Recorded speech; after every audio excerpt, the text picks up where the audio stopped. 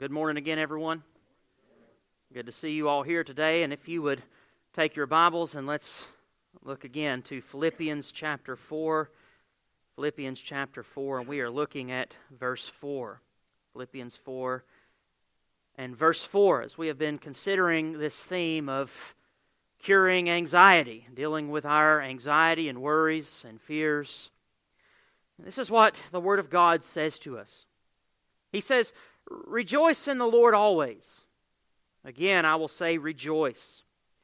"Let your reasonableness be known to everyone. The Lord is at hand. Do not be anxious about anything, but in everything by prayer and supplication with thanksgiving, let your requests be made known to God, and the peace of God, which surpasses all understanding, will guard your hearts and minds in Christ Jesus." For our text this morning, verse 8, "Finally, brothers, whatever is true, whatever is honorable, whatever is just, whatever is pure, whatever is lovely, whatever is commendable, if there is any excellence, if there is anything worthy of praise, think about these things.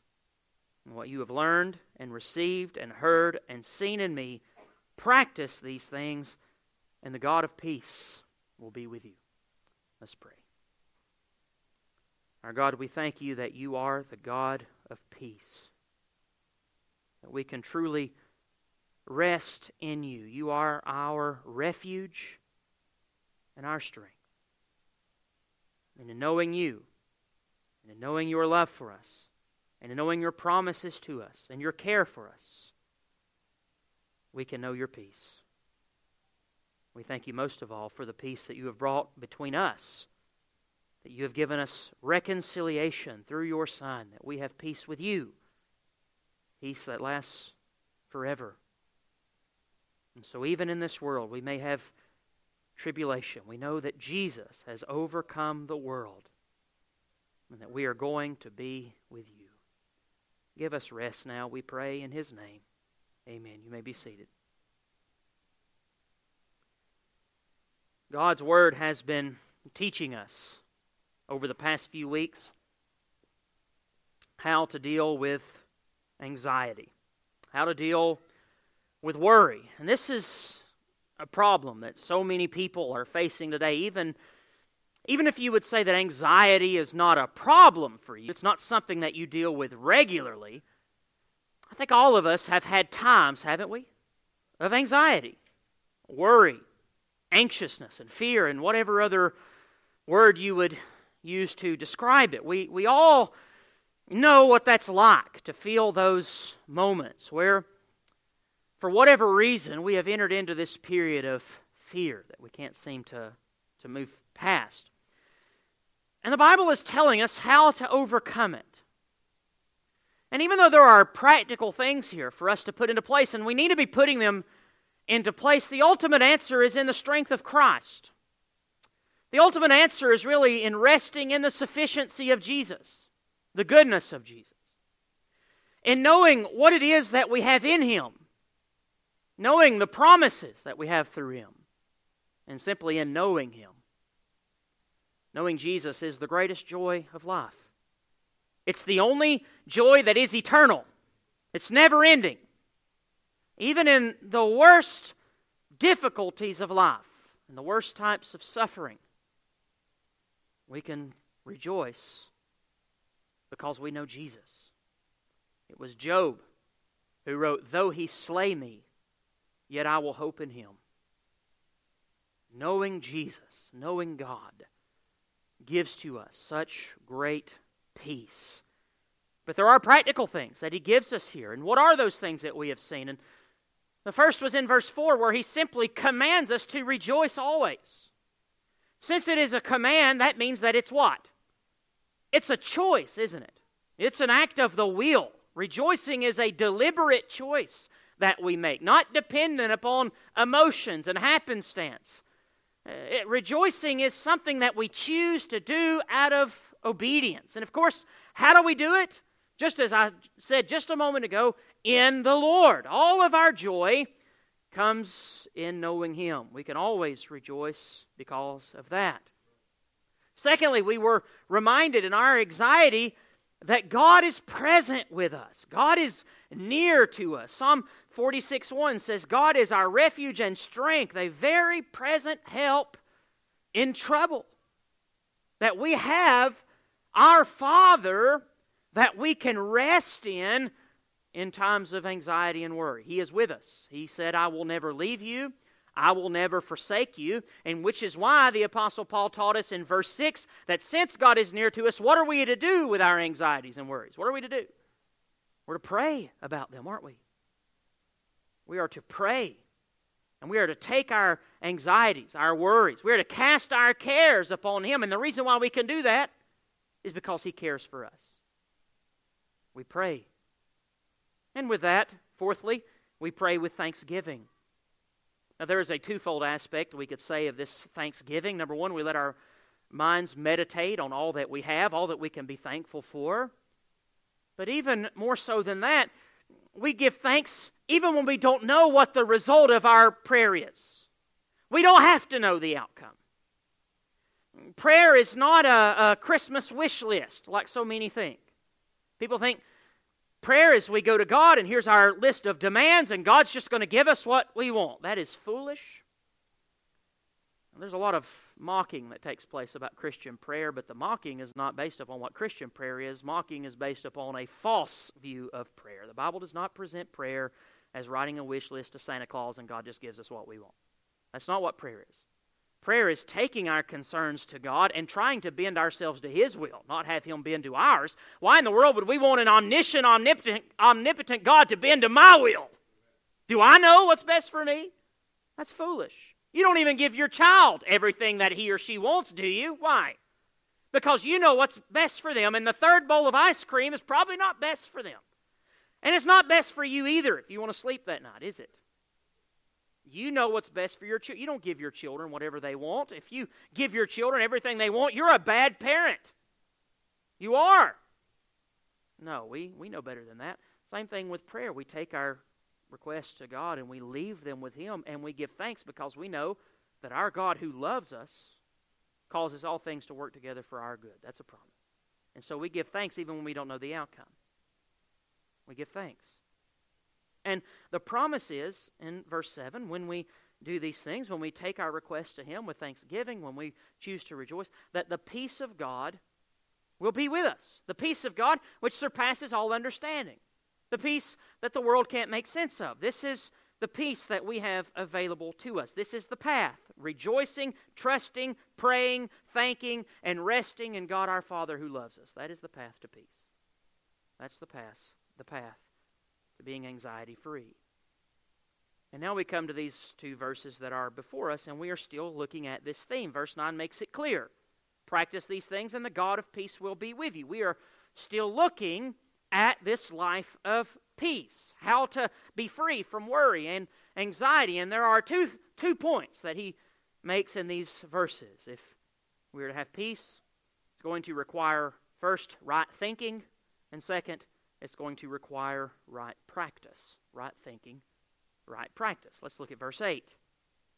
He writes, finally, brothers, whatever is true, whatever is honorable, whatever is just, whatever is pure, whatever is lovely, whatever is commendable, if there is any excellence, if there is anything worthy of praise, think about these things. Now, I have to tell you, and I've had some conversations with some of you this week, and looking at this verse, it's been pretty difficult to prepare for. And it's not been difficult to prepare for because verse 8 is hard to understand. It's really not. We'll walk through these things and briefly describe the meaning of the words mentioned here. It's really not difficult to know what he's saying to us, but the difficulty in understanding verse 8 is my surprise in reading commentaries and listening to sermons this week and seeing the different ways that great commentators and great pastors and preachers have approached this verse. So many of them have taken verse 8 and used it to speak of how to live a holy life. That was the point. And if I were to tell you names, these are men you listen to. These are great men of God. James Montgomery Boyce, for example, in his commentary, and Boyce is one of my favorite commentators. Boyce used verse 8 to speak about how to live a life free from legalism and to live in Christian liberty. That was fantastic, by the way. I loved it. Loved every word of it. Thought it was great. And one day I might come back to verse 8 and I might preach you a sermon, how to live in Christian liberty and avoid legalism. And the way that we do that is not by living according to a series of rules, but keeping these things before our eyes. These are principles, aren't they? That we can live by. Whatever is just, whatever is honorable, whatever is truthful, so on, whatever is pure. Those are the things that we are to look at and consider. But while those sermons were great, the commentaries were great, and the points they made were great, and the application were fine, that's not what he's talking about right here. It just isn't. Sometimes that can be hard. Sometimes you feel like Martin Luther and you're sitting there at Worms and you're asking yourself the question, am I alone wise? Am I missing something here? That's kind of the way that you feel. But even though those are great sermons, great applications, these verses are not given in a vacuum, are they? These verses are not... if these verses were in chapter 3, then we'd have something there. But we're not in chapter 3. We're in chapter 4, and he's been writing to us very clearly about rejoicing, about peace. And when we come to verse 9, at the end of verse 9, as I've already read, it's clearly connected to verse 7. Would you agree with me with that? It's clearly connected there, and so when we see that the peace of God will be with you in verse 7, and then in verse 9, the God of peace will be with you, we're still talking about peace, aren't we? We're not leaving it. Here we are. We're talking about peace. Now, on top of this, one of the things that stood out to me when I was studying this passage is what is missing. Here in verse 8, we have a list of things that we're to think on. Now, if you know anything about Pauline epistles, when you read them and there's a list, usually there's a contrasting list. For example, if you flip over in your Bibles, and you don't have to do this right now, but if you were to Colossians chapter 3 and to Ephesians chapter 4, two letters written around the same time frame here in the same time, you would find contrasting lists. You would find in Colossians chapter 3, the Apostle Paul saying, put on the Lord Jesus Christ and put on these holy attributes of humility and things like that, and kindness and meekness. But before he says put on, what does he say? Put off. Put to death what is earthly in you. In Ephesians 4, he will say, let the thief no longer steal, but instead let him do honest labor, working with his hands. You see, there's a twofold thing being said. Stop doing this, start doing this. Put away falsehood, speak the truth. All these things we see in Colossians and Ephesians. Take off the bad, put on the good. But in Philippians 4, what's missing? There's no contrasting list here, is there? He does not say, think pure thoughts, stop thinking impure thoughts. Now, obviously, that's true. That's obviously a true point. We want to do that. Listen, one of the reasons why we struggle with sin is because we let our minds dwell on impure thoughts. And the behavior follows the mind. What you put in your eyes goes into your brain. What goes into your brain ends up affecting the way that you live. That's obviously true. Would you agree? Obviously. But he's not saying that here. In fact, if there is a contrast being made here, the only thing that he's told us to take off is what? Worry. Anxiety. That's the only thing. The only thing we're told to stop doing is being anxious. So if there is a contrast present in the passage, it is between anxious thinking and excellent thinking, and that would be it. He wants us to think about these things rather than thinking about worry. That is really the main thrust of verse 8. It's the only imperative given in verse 8. If there's anything excellent, anything worthy of praise, think on these things. This is what you are to be thinking about. Now, this is a word that doesn't mean to give casual consideration to something. We really get a mathematical term from the word that's being used here, and the word means to dwell on this. to calculate it. And it's continual. To always have these things in our mind. To continually dwell on these excellent virtues. That's what he's saying. The mind is to be saturated with these excellent things described in verse 8. Now, how does this relate to anxiety and peace? How does dwelling on these godly virtues help us to ease our anxiety and fear? And I think this is why people kind of leave it, because that connection might not be super clear. I believe what Paul is saying is simply this. The mind of the Christian is to be so captivated with Christ and His truth that pushes out the worry of this world. I think it's really just that. That our minds are so captivated on Jesus and so saturated with His Word and His excellencies that it doesn't leave a lot of room for preoccupation with the worries of this world. And when we go back to verse 7 again, let's read it. He says, the peace of God which surpasses all understanding, there it is, it's connected to verse 9, but notice what he says, will guard your hearts and will guard your minds. The peace of God will guard your minds. And in verse 8 he says, this is where the mind is to be, on these things. These things in verse 8, if you dwell on them, what are they going to do? They're going to guard your mind. They're going to guard your mind. This is what he is presenting to us here. Keep your minds focused on these things that are worthy of praise. Now, when we step back and we start analyzing worried thinking, a lot of our worried thinking is worldly thinking. Not always. That's not always true. Sometimes our worried thinking is because of some tremendous trauma that we are facing. But a lot of times, our worried thinking is worldly thinking. It might be because of covetousness. It might be because of what we're going to see next week, discontentment. It might be because of a lack of faith and trust in the promises of God.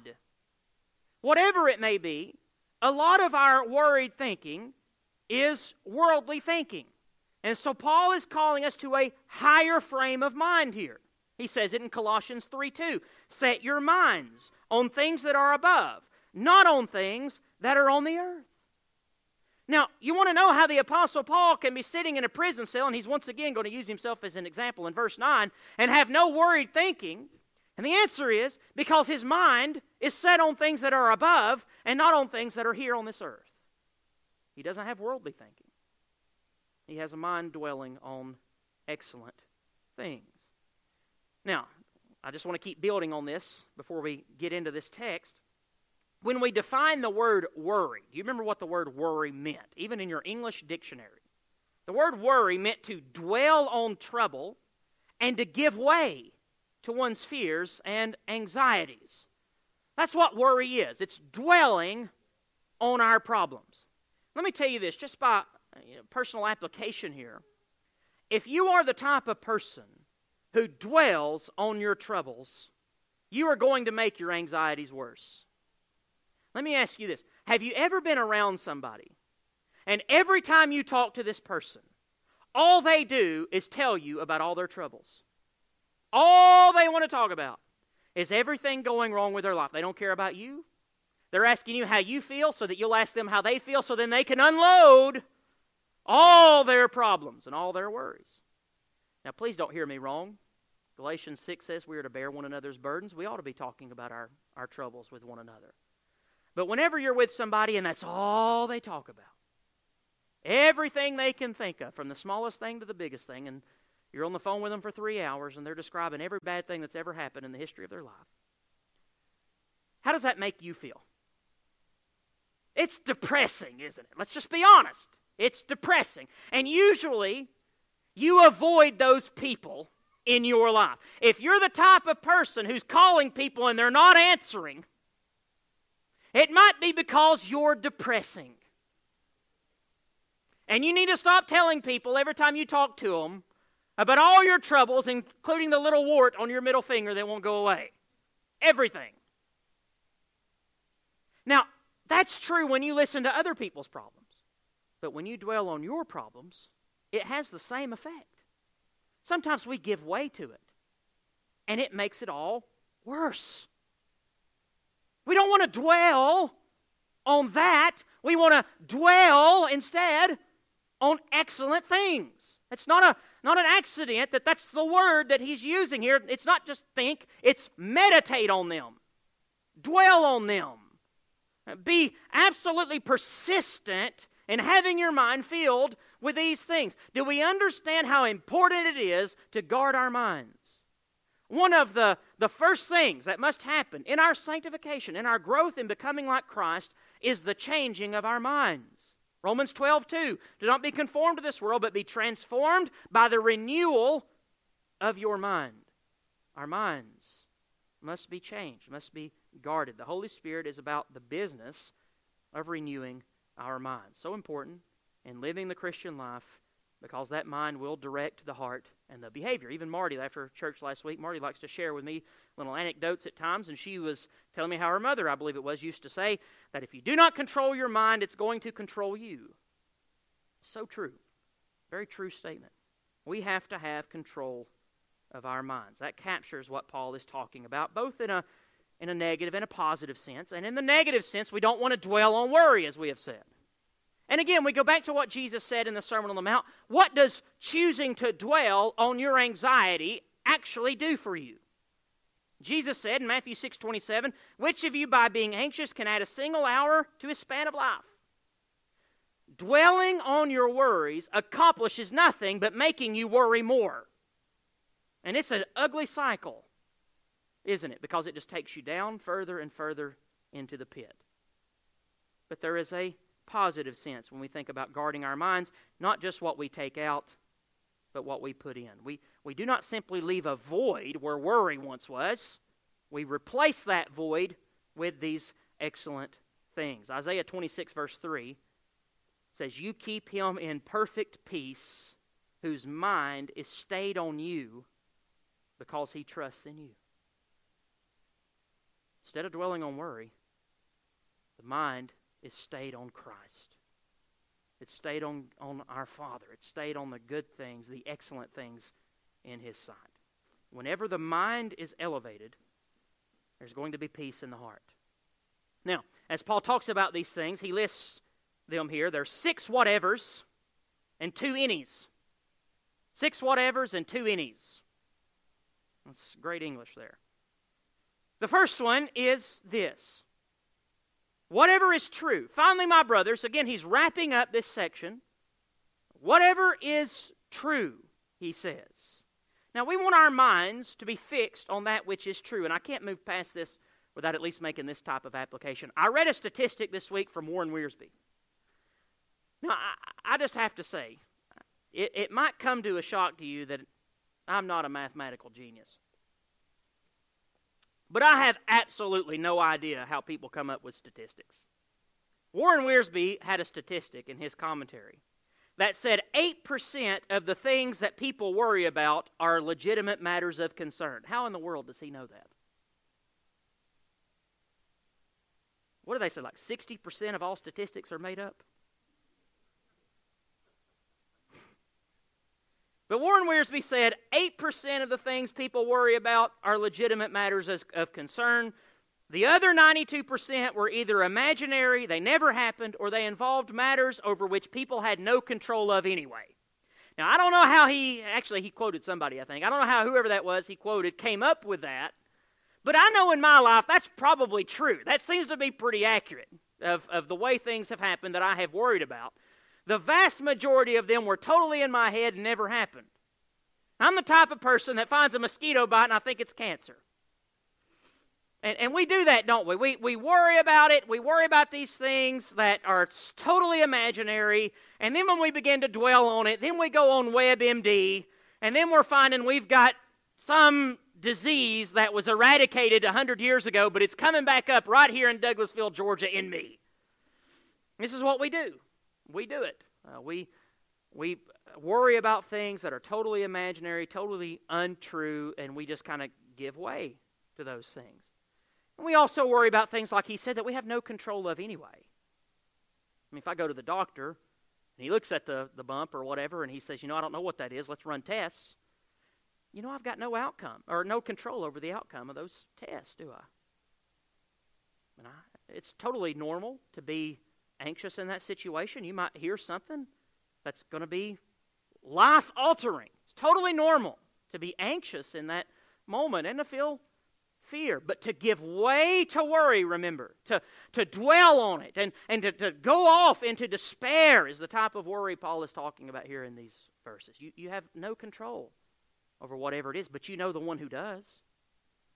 You know the one who has total and complete control over whatever is happening in your life. Why do we worry? Again, we go back to the Sermon on the Mount. What does it accomplish anyway?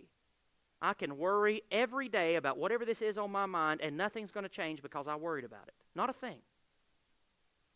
I need to put in practice what we've said. Rejoice, be thankful because God's in control and His purpose will stand, and it'll be a good purpose, and pray. And pray. That's what we're being taught. But obviously, when he speaks of whatever is true, he's not talking about something like that. Obviously, when the Apostle Paul is writing about truth, he's writing about the truth of God's Word, what we know about Him. Jesus said in John 17:17, sanctify them by your truth. Your Word is truth. Folks, our minds are to dwell on the truth of God's Word. And we've looked at it, haven't we? How many promises do we have in God's Word? Do I need to reiterate them? I need to go over them again. We've already quoted Romans 8:28. We could quote many more. God's promise to provide for us, to meet our needs, to never leave us, never forsake us. We've said these over and over again. We can sit here and meditate on all of these promises and find rest for our minds. And the greatest of which, folks, is the gospel itself. If tomorrow my entire world falls apart, I stand righteous in the sight of God on the basis of the merits of Jesus Christ, and there is not a thing that could pull that apart. Not a thing. A lot of our worried thinking is worldly thinking, when we have so many things to be heavenly minded about and to praise our Lord for. Our minds are to be saturated with God's truth, which, by the way, if you don't know God's truth, your mind's not going to be saturated with it, is it? So important for us to be reading God's Word so that the Holy Spirit uses God's Word to help us control our mind and our thinking. Secondly, he says, whatever is honorable. These things are to be dwelt on. We'll move a little quicker now. Honorable speaks to that which is worthy of respect. Holy things. Our mind is to be elevated to high and exalted things. Those things which God would refer to as honorable. Thirdly, whatever is just, whatever is righteous. We need to have our mindset on honorable things. We need to have our mindset on righteous things. So important. Listen, let me just make another passing application here. One of the reasons why we struggle with anxiety and peace is because the sinfulness of the world is in our minds. It's in our hearts.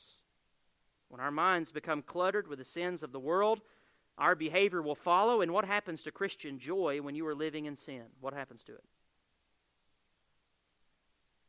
David said in Psalm 51 in his prayer of repentance, in Psalm 51:12, restore to me the joy of your salvation. You ever prayed that?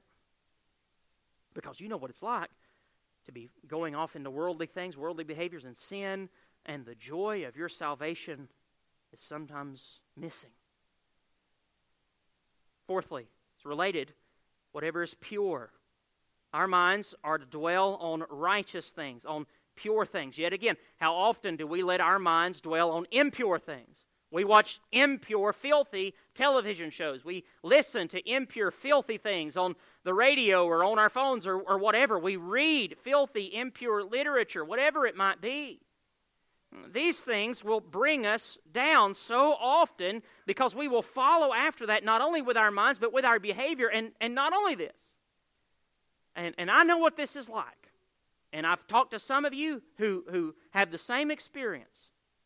A lot of times what brings Christians anxiety in the world today is not necessarily our own sinfulness because we are resting in the sufficiency of Christ, but the sinfulness of the world around us. I've talked to so many people, and I can relate to this in the past few years especially, who watch the news all the time, who listen to their favorite radio host all the time, who watch whatever they're watching, the TV shows or whatever, and they see the filth that's being promoted in this world, and it makes them anxious. This world is wicked.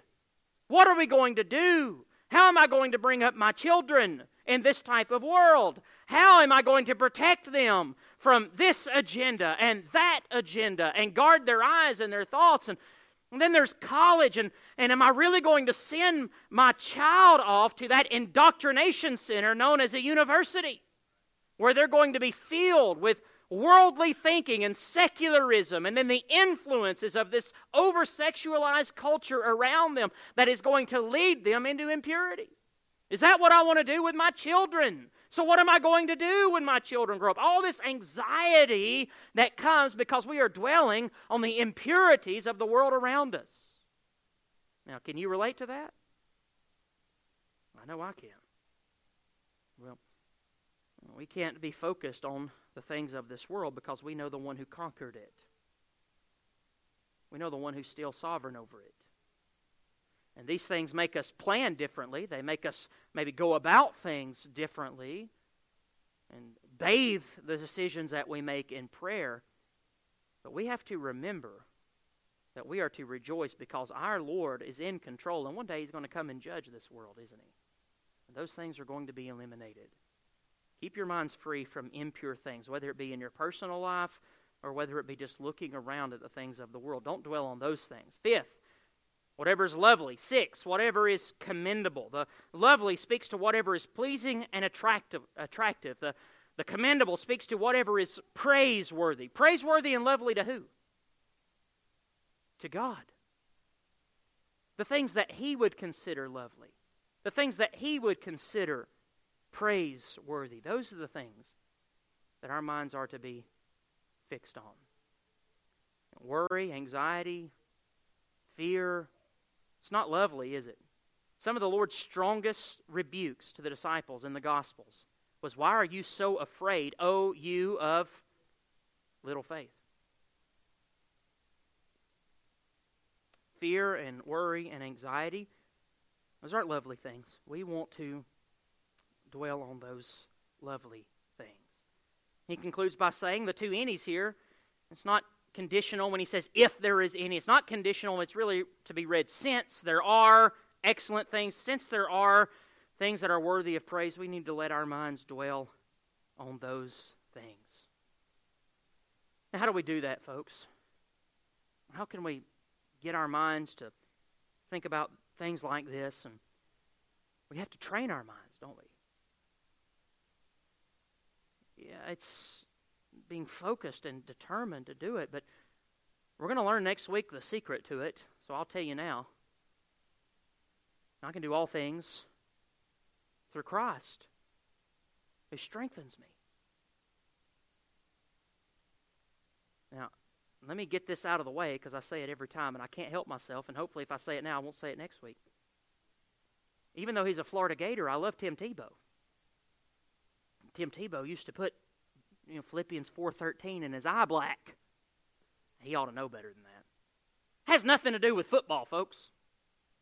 It has everything to do with how to live this type of life that Paul is exemplifying and he's calling us to. You train your minds in the strength of Christ Jesus, who works in you to will and to do for His good pleasure. Dwell on these things. And when we train our minds this way, with the help of God, to dwell on these excellent and godly things, we will find peace in our heart even in the midst of suffering. One of the ways that we can do that is singing. Singing. Just practically. Last night during the Tennessee football game, my friend Al, who was my pastor in Charleston, he called me and he wanted to talk all about Georgia football. I don't care about Georgia football, especially when I'm watching the Tennessee game. I almost hung up on him. What are you doing here? Yeah, exactly. I shouldn't have answered the phone. What's wrong with me? So he's going on, and I'm half listening. Finally, he starts talking. He asked me what I was preaching on this morning, so I told him. He told me about the speech that he had listened to one time from a Navy SEAL. Navy SEAL, I believe it was a commencement speech, and he was talking about some of their training that they went through as a SEAL. And one of the things that they did was they put them out in freezing cold water. And they just sat there in freezing cold, up in the mud and in this water, and just left them out there. And the drill sergeants, or whatever they might call the Navy SEAL commanders there, were telling them, all I need is 5 people to quit, and you can come right out of there and get food and sit by this fire and change clothes and all this kind of stuff. Just trying to get 5 people to quit who are not able to make it through SEAL training, which I imagine is maybe the hardest training our military does. And as this guy was giving this speech, and the drill sergeants are talking and telling them to quit and this and that, one of the guys started to sing. I have no idea what he was singing, but he started to sing. When he started singing, the other men started singing, and they all, in one big company, started singing. And it helped them get through the suffering and the pain and the trembling of the lips that they were experiencing until, I guess, the drill sergeant started to say, if you keep singing, you're going to be out here longer. But I thought, there's some application to that. That in my times of fear and worry, when I want to dwell on good things, how helpful would it be for me to sing, oh, the goodness of Jesus. Oh, the goodness of Jesus. Satisfied, He is all that I need. May it be come what may, that I rest all my days in the goodness of Jesus. God hasn't given us this gift of singing without purpose. Of course, it's to worship Him, but it also trains the heart, doesn't it? This is why the apostle writes to speak to one another in psalms and in hymns and in spiritual songs. This encourages the heart. We have 150 songs in the Bible, 150 chapters of songs in the Bible, in the book of Psalms, that we can go to and sing. And that's what they did. That's how they trained their hearts. This is how we too can train and guard our hearts to dwell on these things and not trouble. Now, all this list, do you know what it really boils down to? You want to know what is true, honorable, just? Where do you find these things? Scripture.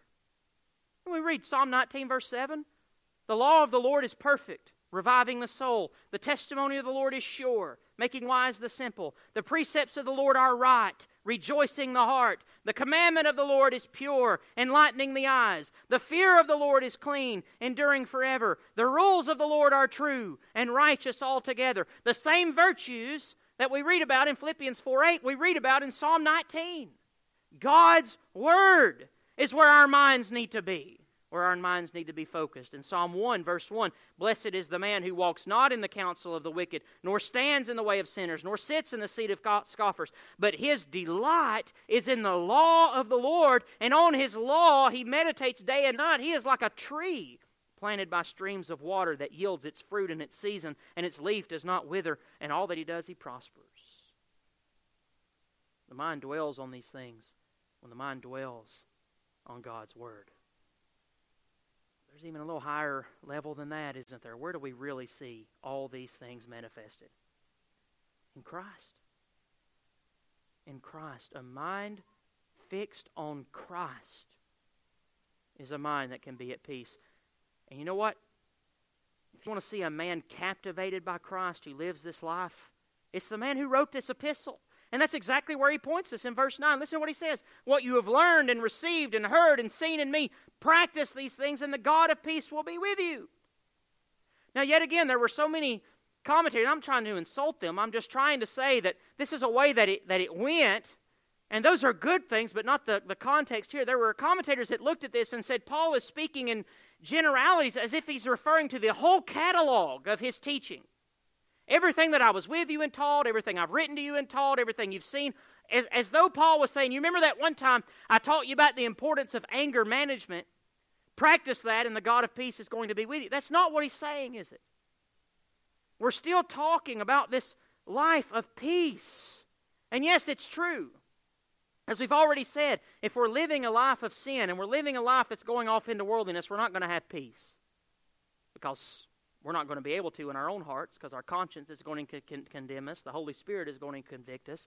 and then the accuser himself is going to come. And what does he do when we're in sin? You're not even a Christian, are you? No way a Christian would do something like this. You're not a pastor. You're not an elder. You're not a deacon. You're not qualified to do this. There's no way that any other pastor does this. No way any other Christian could do this. And I'm telling you, that's when we lose our Christian joy, isn't it? That's not what Paul is talking about here. Paul is telling them and pointing them to his life that he has lived before them. This life of peace that he has. He clearly has it to an incredible degree that's available to you. So he says, what you've learned and received and heard and seen in me, all the things that I have taught you about this joyful life that I am living. Yet again in verse 10, he's going to do it again. What he says, I rejoiced in the Lord greatly. What's he doing? He's presenting his life of joy. And then he's going to talk about his contentment in the midst of his imprisonment. He is presenting himself here as an example of how to live the life of joy in the midst of suffering and trouble.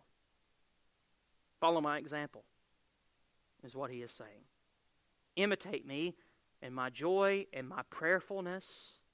Imitate me and where my mind is fixed. Obviously, the Apostle Paul's mind is fixed on Jesus Christ. This letter is really all about Christ.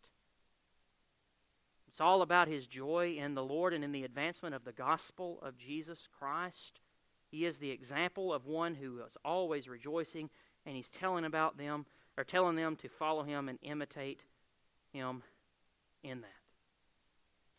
Now there's a promise that he gives here, though. Follow me in this way of joy. And this is what he says. And the God of peace will be with you. Hear what I'm saying and put these things into practice, and the God of peace will be with you. That's a promise. So let me ask you then. This is our third week in this. By the time I'm finished with this, we will have spent about 3 hours in looking at these verses that deal with this problem of joy and anxiety and all that thing. What has changed in your life in the last 3 weeks? Which of these things have you put into practice?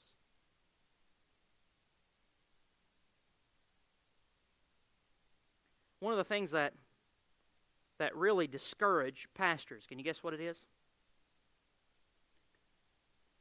When they preach and they labor and there doesn't seem to be anyone listening, anybody paying attention. Now, I don't feel that way, just letting you know that, but I've heard that from several of my friends who are in the ministry. And I can see that, I can understand that. And I think a lot of times we fall into the routine of things, don't we? We come in here and we hope for some good songs and good time of fellowship with our brothers and sisters, and we want to hear an entertaining sermon, hope the pastor has a good story or two to keep me awake or whatever. And we leave and we go home, and maybe we look at our spouse and we say, that was good today, or that was terrible today, or whatever. And we really don't think about any of the actual content of what was said. We don't ask ourselves, how can we put these things into practice? We don't pray and ask the Holy Spirit to recall these things to our attention so that we can actually live them out the next time we're feeling this pattern of worry and fear. I mean, it does you no good to hear and not do. That is a general biblical truism. Be doers of the word and not hearers only, James writes. It reminds me of Jesus again in the Sermon on the Mount, Matthew 7. Verse 24, he says, everyone who hears these words of mine and does them will be like a wise man who built his house on the rock. And the rain fell, and the floods came, and the winds blew and beat on that house, but it did not fall, because it had been founded on the rock. Everyone who hears these words of mine and does not do them will be like a foolish man who built his house on the sand, and the rain fell, and the floods came, and the winds blew and beat against that house, and it fell.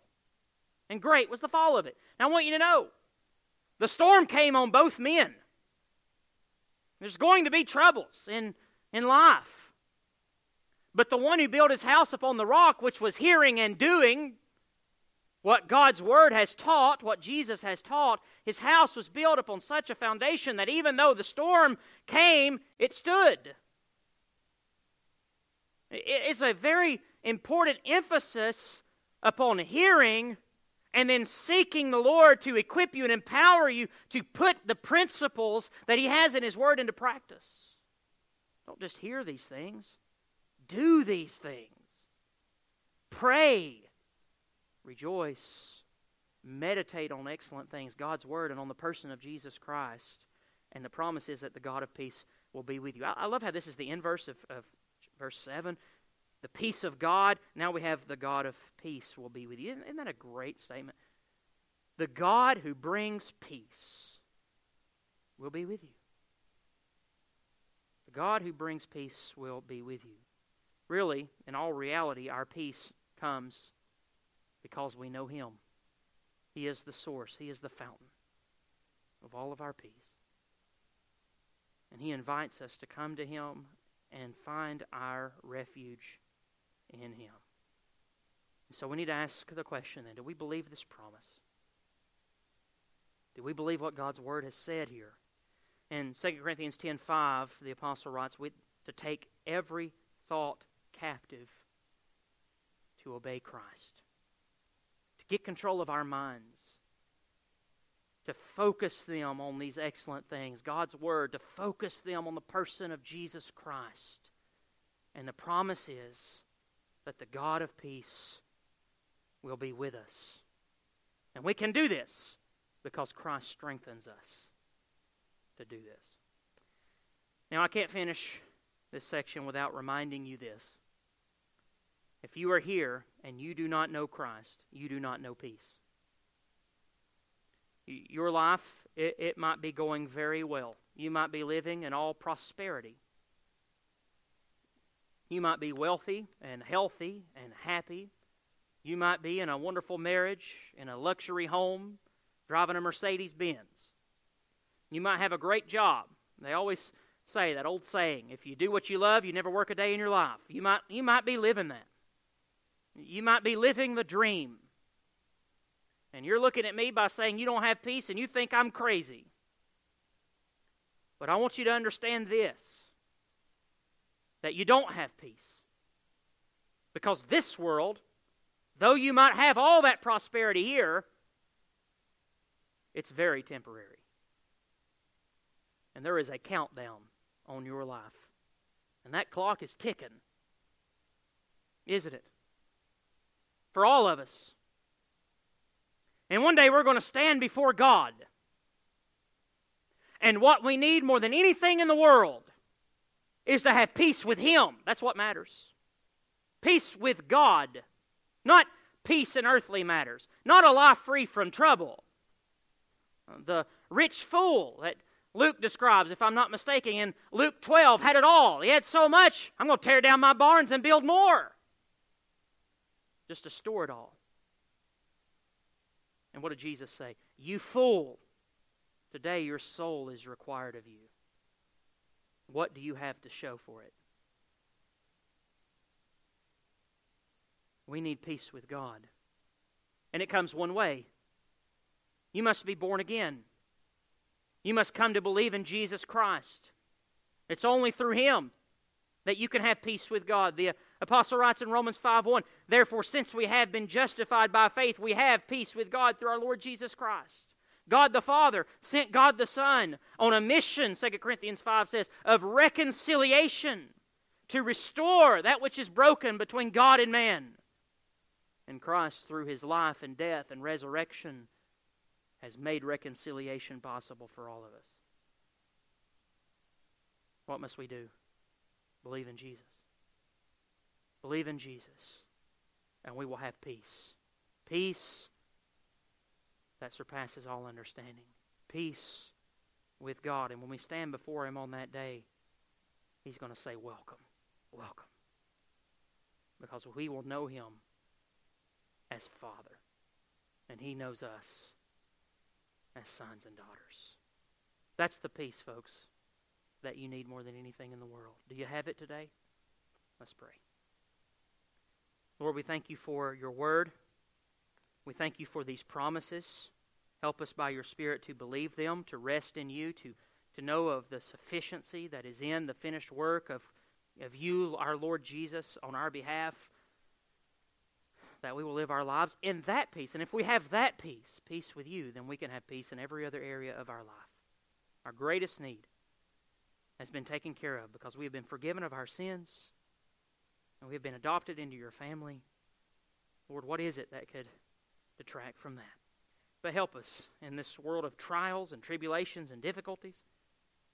Help us to live lives of peace because our minds are fixated upon you. That we sing not only with our lips but in our hearts about the goodness of Jesus. That we are satisfied because you are all that we need. Lord, help us by your Spirit to take these words that we have seen in your Scripture, in your Bible, and put them into practice. To be hearers and to be doers. We pray.